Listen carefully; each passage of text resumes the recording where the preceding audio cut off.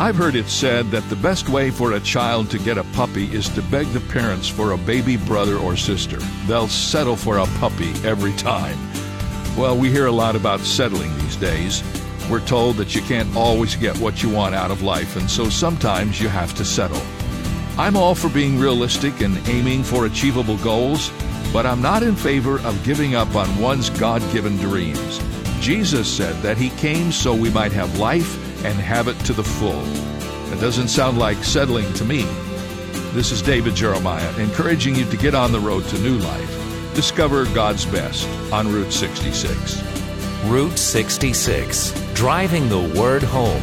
Log on to Route66Life.com and get your roadmap for life.